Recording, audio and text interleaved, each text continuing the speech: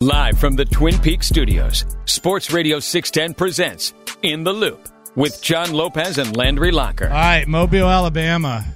It all begins. Houston Texans, they're scouting. That's where Nick Caserio is. That's also where Cody Stoots is. He's out there.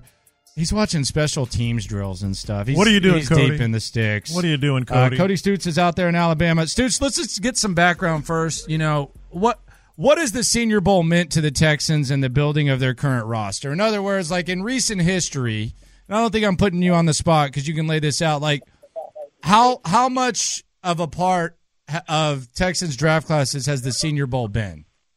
Well, under Nick Caserio, it's grown in importance, and in the first year that Caserio drafted with this team, Nico Collins was at the Senior Bowl. Obviously, we see what Nico's turned into.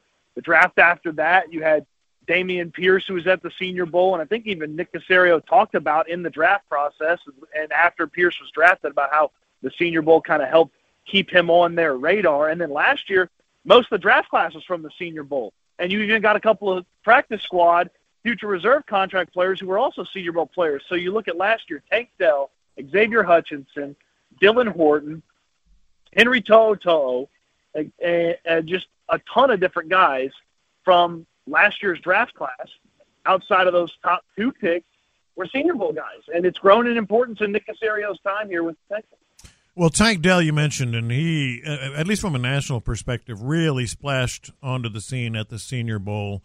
I'm all about the tight end position. I don't think Brock Bowers is there. I don't think Sanders is there. But what's the tight end position looking like? Barron. It was not super impressive in the first practice, so the American team's out there right now, but the national roster went this morning, and I mean, they're big guys, but they look more suited for blocking. Not a lot of impressive playmaking stuff from the tight ends. I'll be interested to see what this national roster puts together, or excuse me, what the American roster puts together. Because the national roster, I mean, there wasn't much talent to speak of from the tight end position. It was more focused towards the wide receivers and the running backs with that first workout from the national roster. What about the wide receiver position? That you said that there's someone out there that is putting on a show at the wide receiver position. Nobody covered Roman Wilson all day from Michigan. I mean, he was fantastic, and I wrote down in my notes 3 different times, smooth. Just smooth, easy. He beat anybody and everybody, even the DBs that were having a big day. He beat those guys. Roman Wilson was having a huge day out there. And then there's plenty of talent out here at the American roster that's practicing right now. The guy that I'm watching the closest out here is Ladd McConkey from Georgia. And he'd be like a nice day 2 selection at the wide receiver spot. But there's been some pretty talented stuff go on at the wide receiver spot. Nothing as good as what Roman Wilson's put together. Another name, too, Brendan Rice. And you're thinking to yourself, Rice, wide receiver. Yes, Jerry's kid, Brendan Rice, 3 consecutive snaps in one-on-one drills. The DB gets a flag thrown on him, and Rice fights through the contact and just snags the ball. It wasn't quite like his dad because he dropped one a little bit later on, but, man, he was physical and nasty. And you know what, this Texans offense, you got to pay attention to those guys that can be a little physical, aren't afraid of a little bit of contact. Well, you got to pay attention to the running back position. I think everybody's on board with upgrading there. I mean, what's the update there? What is impressing? Marshawn Lloyd from USC is a guy that made one of those cuts when it looked like the defensive linemen in the first set of team drills were just mauling every one of these offensive linemen. I feel like that's usually what happens on the first day. But it looked like the play was dead, and the next thing you know, he was 2 yards to the left and taken off, and then a one-on-one to kind of finish the practice. He showcased the hands. We know how you got to have some sort of dynamic ability at the running back position to really maximize what they bring to the table. Marshawn Lloyd's been the guy that I paid the most attention to, but Rasheen Ali from Marshall, he had a couple of nice plays. Now, these are mid to late round guys from the running back standpoint, but it's a guy that you get him in the building, he plays special teams for maybe a year, and then the next thing you know, he's a factor for you. But if Lloyd's going to be catching balls over the shoulder like he did at the end of practice, he might be a pass-catching factor for you right away. What is Nick Caserio doing out there? I know you're one of those guys that watches, what he's watching. What did just based on, overreaction, boots on the ground? We're live in Mobile, Alabama, with Cody Stoots, Senior Bowl.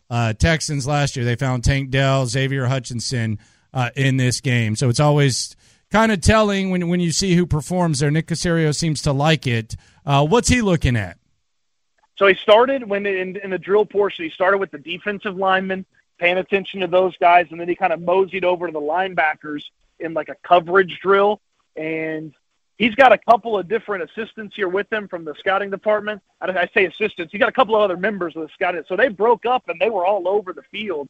And I know one of them was watching individual offensive line, defensive line drills. I tell you what, Caserio spent a lot of time watching, and you're making fun of me. I heard it at the beginning. Nick Caserio spent a lot of time watching special teams. He was watching the kicker from Stanford. He was watching the punter from Iowa. There were team drills going on, and Nick Caserio would kind of peek his head over, and this punter from Iowa, when he kicks the ball, it sounds like a cannon's going off. And he's putting these knuckle balls up in the air, like working through a drill like that, and Caserio just kind of keeps looking over his shoulder at him. I mean, make fun of me, but the Texas general manager's watching a bunch of special teams, and as you guys know, the long snapper, the kicker, and the punter are all set to be free agents. Nah, man, I think that might be sometimes just kind of what he's watching. If he's going out of his way, might mean something by that. Obviously, the other part of the equation here for the Texans, and this is what we're thinking about, is how are the Texans going to approach the draft and the offseason, and that's in the defensive backfield. How much has he watched that? How much have you seen there? Paid attention a lot to one-on-ones when it was wide receivers and DBs, and then after the practice, you get on the field and you get to talk with some of the players. And Penn State defensive back Kalen King told me after practice, he goes, "Yeah, I've met with the Texans." So they've already met with one corner. We'll talk to as many players as we can to see how many of the Texans have talked to. But there's some impressive cornerback play. King had a nice day today. Obviously, at Penn State, what Joey Porter brought to the table this past year as a rookie out of Penn State, King's not quite that same type of prospect. The guy that should be on your radar, just stick this name in the back of your mind, pay attention for the draft process.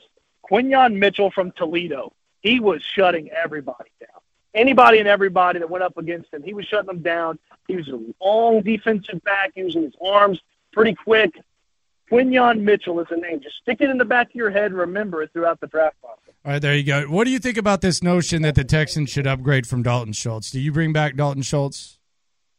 I don't know where you upgrade. Who can you really upgrade? The best tight ends aren't going anywhere, and if you look at who the free agents are going to be, Dalton Schultz to me is clearly the guy that's at the top of the free agency pile. So the only thing that's getting upgraded when you're talking about Dalton Schultz is how much money he makes. I mean, he's going to make a lot of money either from the Texans or somebody else, because he's clearly, to me, the best free agent, and you're not getting a swing at the top tight end in the draft in Brock Bowers. So, there's more than one. Why not? I mean, Sanders and that kid from Penn State and all that. And I think the kid from Penn State is there, right?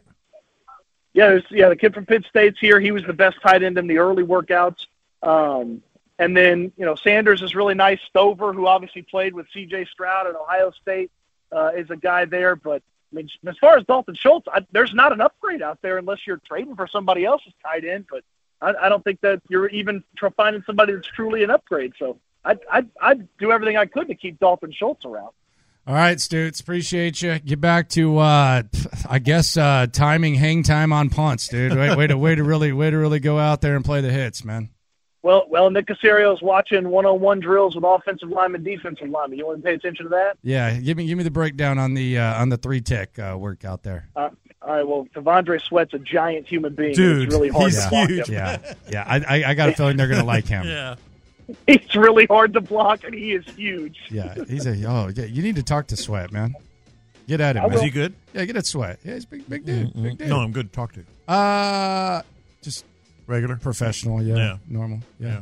There you go. All right, Stoots, appreciate you. Thanks for having me. All right, let's keep an eye on the Senior Bowl. It's going to be, this is cool, man, because you can be selective. Yeah, and it's there's still a lot of needs, but there's you can swing for the fence, man. If Detroit doesn't do what they did last year with Laporta and Gibbs, we're not even talking about them this weekend.